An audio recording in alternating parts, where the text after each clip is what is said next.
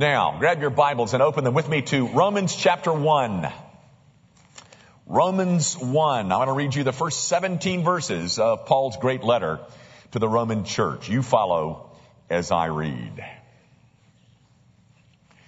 Paul, a servant of Christ Jesus, called to be an apostle, set apart for the gospel of God, which he promised beforehand through his prophets in the Holy Scriptures, concerning his Son, who was descended from David according to the flesh, and was declared to be the Son of God in power, according to the Spirit of holiness, by his resurrection from the dead. Jesus Christ our Lord, through whom we have received grace and apostleship to bring about the obedience of faith for the sake of his name among all the nations, including you, who are called to belong to Jesus Christ.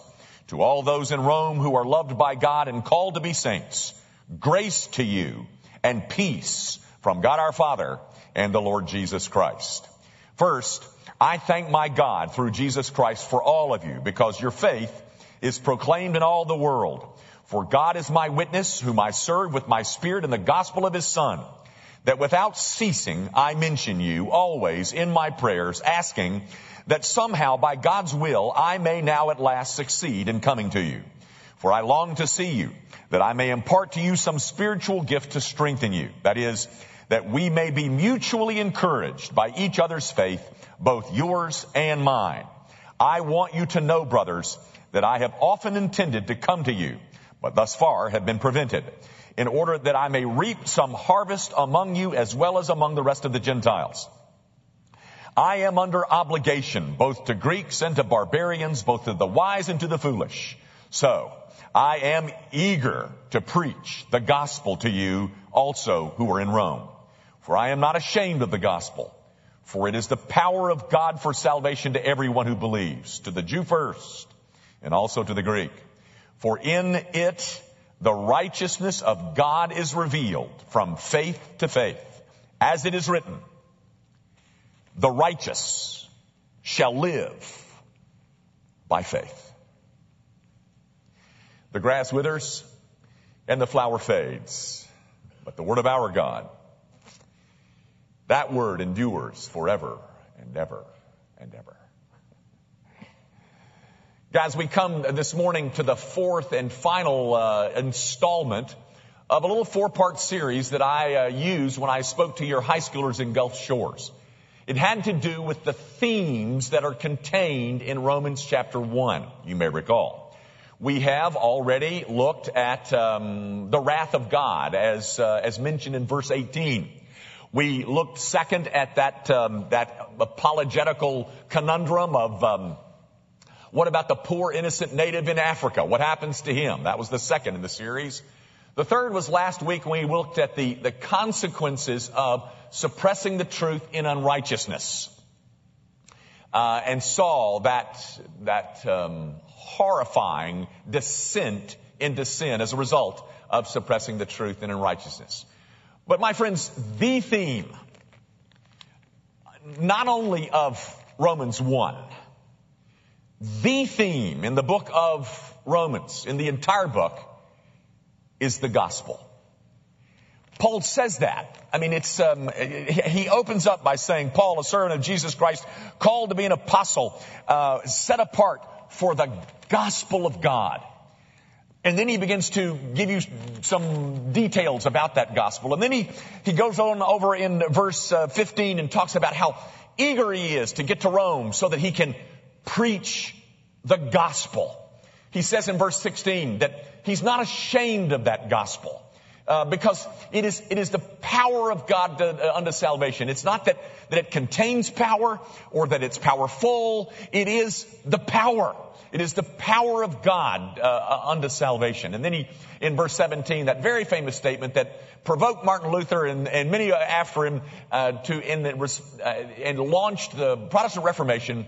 Verse 17, the just shall live by faith.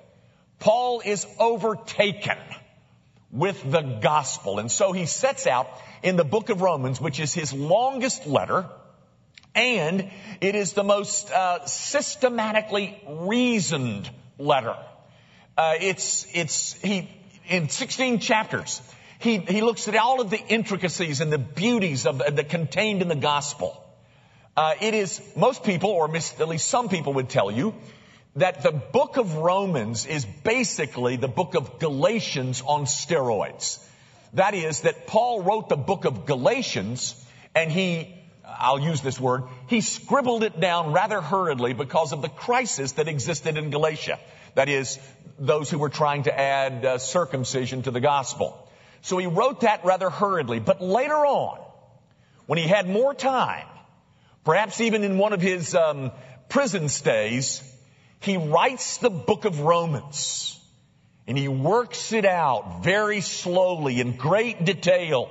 He's determined to systematically reason with both Jew and Gentile and explain and declare the beauties and the profundities of the gospel.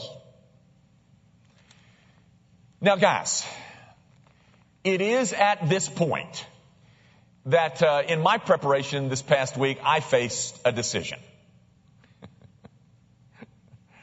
My decision was this, or my choice was this. How do I take you? How do I treat this subject? Do I take you into, do I bore into the subject and try to illustrate the great profundities of justification by faith? Do we talk about the complexities and the nuances of the word imputation? Do I, like we often do on Wednesday nights, slowly plod through this subject so that we can see it in all of its facets? I can do that. And very frankly, that's what I did with your high school students back in June. But as I was thinking about it, a quote came to mind. And I don't know who said this, but I know where it is. It's found in it's found in Holy Sweat. And who's the guy that wrote Holy Sweat? But anyway, it's found in that book. And the quote is this: "The Word became flesh, and then through theologians, it became words again." And ladies and gentlemen, I don't want the gospel to be words to you. In one sense, I want to say to you, the intricacies and the profundities and the complexities of the gospel are glorious. It will stretch the greatest mind that has ever confronted it. But on the other hand, it's as simple and it is understandable by those who are far less intelligent and academic than others of you may be. So, I chose the latter course. I want to try to make this as simple as somebody like me can possibly make it. Now, I'm the same guy that has been teaching the book of Romans for 11 years. And we're starting chapter 12, August the 12th.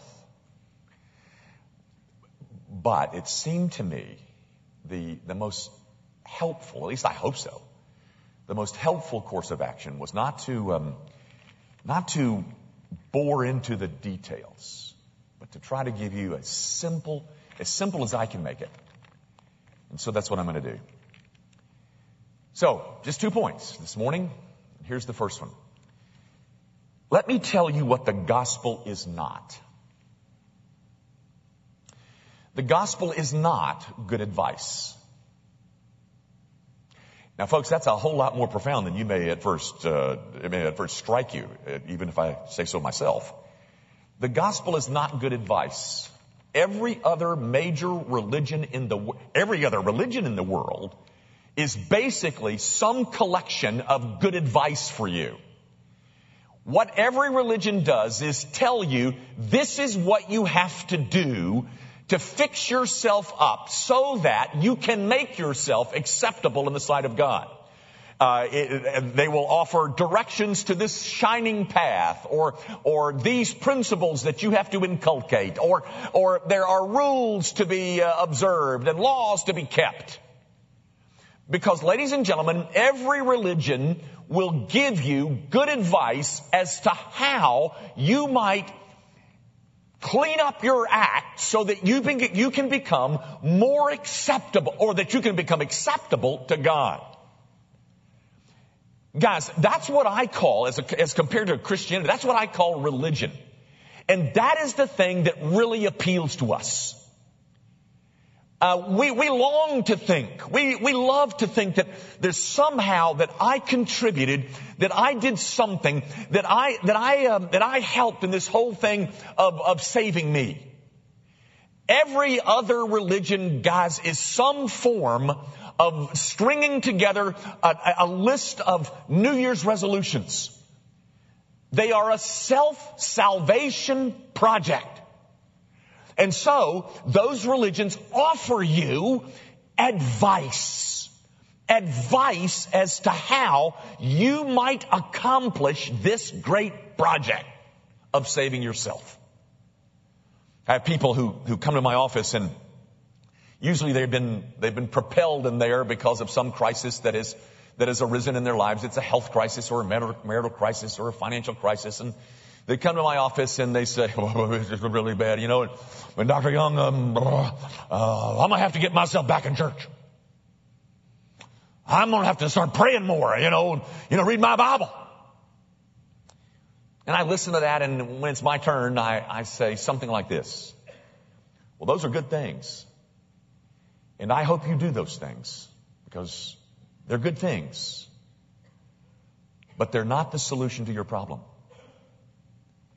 Because it is, once again, ladies and gentlemen, an effort on my part to save myself.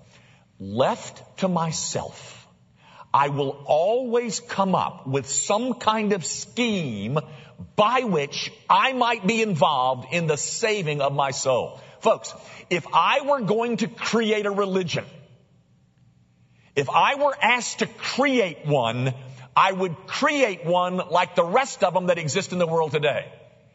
Some kind of self-salvation project. And I'd give my advice as to how you might accomplish that. I want to try to illustrate what I'm saying in a story that's found. It's a familiar story. You know the story. Have you ever heard the story of the golden calf? In some ways, it's comical. I don't think it was intended to be comical, but it is. That story is found in Exodus 32. If you can find that real quick, I'd love for you to see it. Exodus 32. Let me tell you a little bit about, Israel has just been extracted from Egypt by those 10 plagues. You remember all that business? And then they came to the Red Sea, and God parted the Red Sea, and they walked across, and then right behind them comes the army of Egypt, and they're all drowned and all that business. And then they're on the other side of the Red Sea, and they have now arrived at Sinai, Mount Sinai. You've heard of that, haven't you? That's where Moses goes to get the 10 Commandments. And so he's up on the top of Sinai getting the 10 Commandments. The problem is he spends 40 days up there. 40 days. And so there he is up on the mountain for 40 days. And the people get kind of restless. Kinda. Actually, they get real restless. I'm in verse 1 of 32. When the people saw that Moses delayed to come down from the mountain, the people gathered together to Aaron and said to him, "Hey, Aaron, up, make us gods who shall go before us." And then this next sentence is the one I think is comical. "As for this Moses, the man who brought us up out of the land of Egypt, we don't know what's become of him." Moses? Moses who? I don't remember anybody by the name of Moses. Maybe, but we don't know what's happened to him. We don't really care about him. Listen, Aaron, here's what we want you to do. Verse 2. It's in verse 1. We want you to make us some gods. Make us some gods, Aaron, so that, they can lead us on into the future. Make us a god or so. And so Aaron says in verse 2, "Okay, take off the rings of gold that are in your ears and your wives, in the ears of your wives and your sons and your daughters, and bring them to me." Okay, take off all the gold jewelry you got and bring it over here. And so look at this now. So the people took it all and brought them down. Verse 4. And he, that is Aaron, received the gold from their hand and fashioned it. Look at that, guys. He received the gold and then he fashioned it with a graving tool and made a golden calf. Now, by the way, just to race ahead for a moment, when Moses gets back and Moses is so angry, Aaron denies all this. He says in, where is it? Verse 24. Aaron is speaking. He says, so I said to them, let any who have gold take it off. So they gave it to me and I threw it into the fire and out came this calf. See, it is funny. I told you it was funny. I threw it in there and out comes this golden calf. Gosh, but the text says he took the gold and he fashioned it. He took a fashioning tool and he made a golden calf. And then look at verse 4. This is the tragedy of it all. And he received the gold from their hand and fashioned it with a graving tool and made a golden calf. And here it is. And they said, these are your gods, O Israel, who brought you up out of the land of Egypt. Those are the ones. These are the suckers that got us out of Egypt. Now you're talking, Aaron. I understand those. Yeah, I'm really comfortable with those gods. I like those gods. And you know why I like them, Aaron? Because I made a contribution. Yes, sir. I put my gold in with everybody else's. Yes, sir, Bobby. That's what I'm talking about. Give me a God. Give me a God that I understand. The one that I contributed to its creation. Because, ladies and gentlemen, inside of all of us is this desire to save ourselves, to contribute, to do something so that when it's all done, I can stand up and say, you see there? Ladies and gentlemen, the entirety of the Bible unites to say, not. That is not the gospel.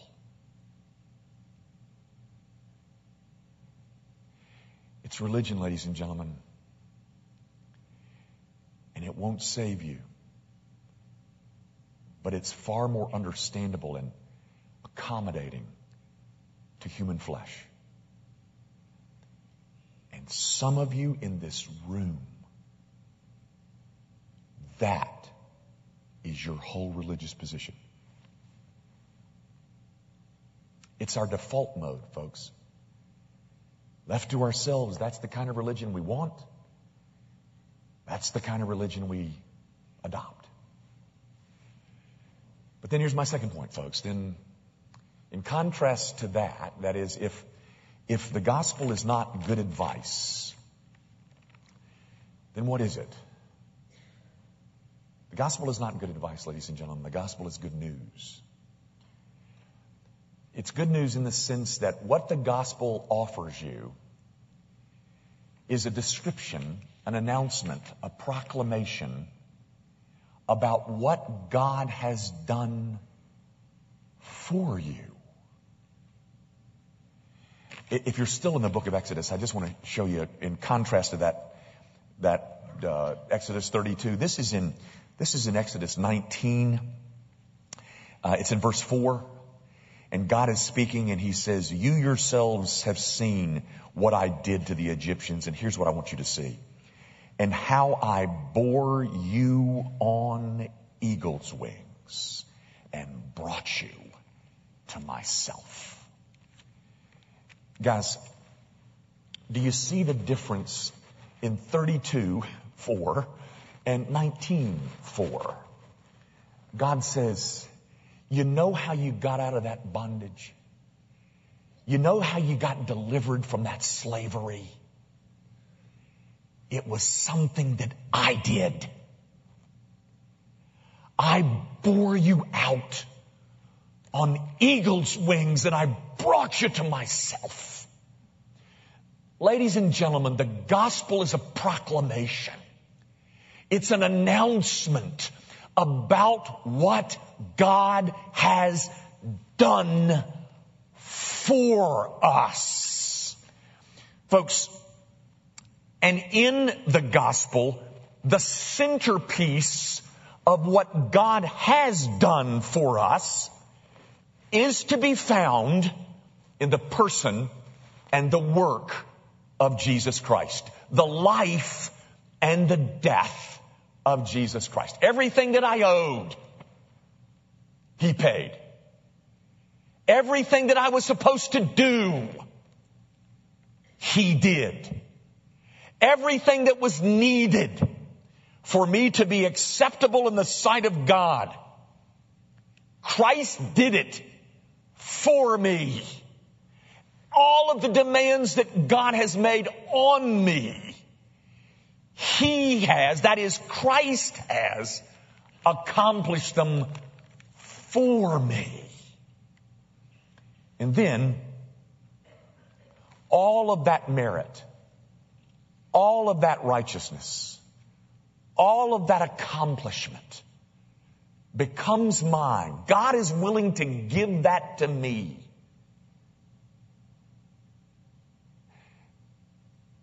In response to not earning it, not working for it, but simply receiving it with an empty hand of faith.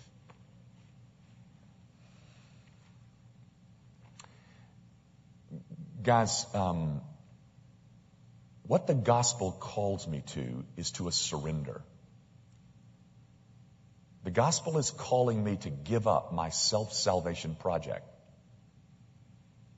and to yield to the finished work of Jesus Christ for me. And perhaps that's why it's so hard.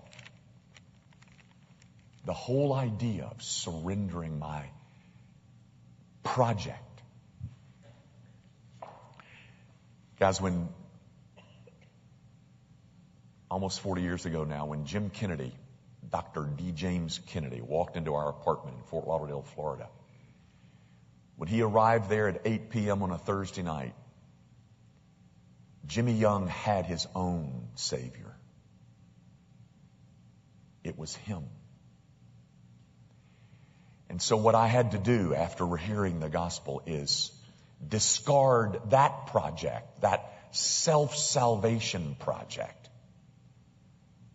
and lay hold with an empty hand of faith to what Christ had accomplished for me. I'll close with a story that I don't think I've ever told you before. And I don't think it's a true story, but might be. It was about a man who owned a warehouse in Baltimore. It was in one of the rough sections of Baltimore. In fact, it was really a urban blight kind of place, and the warehouse stood in this section of town that nobody wanted to go into, and the building was in an advanced state of disrepair, and the windows were all broken out, and the doors were hanging on by one hinge, and the rats had taken over, and the paint was all peeled off, and it was just a wreck of a building. The guy really wanted to dump it. He wanted to get rid of it, but nobody wanted to buy that building. And so one afternoon, he gets a phone call from his realtor, and sure enough, there's somebody that's interested in his building. Wants to know if he'll meet him down there at 3 o'clock in the afternoon. And the man said, well, sure, I'll be there at 3 o'clock. So he shows up at 3 o'clock, and there's a potential buyer standing right there, looking at the building, kind of walking around it and sizing it up and taking a look at the neighborhood and, just looking around. And the owner of the building turns to the potential buyer and says this. He says, listen, I know she doesn't look real good right now, and I understand why that doesn't, but I'm going to fix this thing up. I can put in the new windows, and I can change the doors and a paint job, and the thing will be fine. She'll just be wonderful. And the potential buyer said to the owner, he said, Oh, that won't be necessary. I'm not interested in the building. I'm only interested in the site. Ladies and gentlemen, the gospel does not call you to some kind of clean up, paint up, fix up project. In fact, what the gospel does is come into a life and sweep away all that's there. And then God begins to build on that site something beautiful. The gospel is not good advice for you, ladies and gentlemen. The gospel is good news about what God does for you. So, my friend,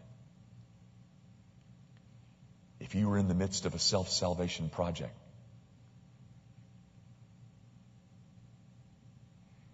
give it up. It will never succeed. The gospel is the power of God to save us. In that, there is hope for people as wicked as I am. Our Father, I do pray that we might find ourselves becoming all over again excited about, as was Paul, preaching the gospel in any place and in every place. Because it is such a glorious description of things that you have done for us, people who didn't deserve those things. And so, Father, if you have brought people here today who are so benighted, so befuddled, as to think the way to be made acceptable in your sight is to work hard and clean up the site, I pray, oh God, that you will show them by the power and might of your Spirit that they are on a fool's errand, and it will end in disaster. Cause people to see that the only salvation is found in the gospel of Jesus Christ, the one who lived the life that I should have lived and died the death that I should have died. All so that someone like me could be extracted from sin's bondage and be made brand new. Oh God, that is indeed some good news. We pray, of course, in Jesus' name.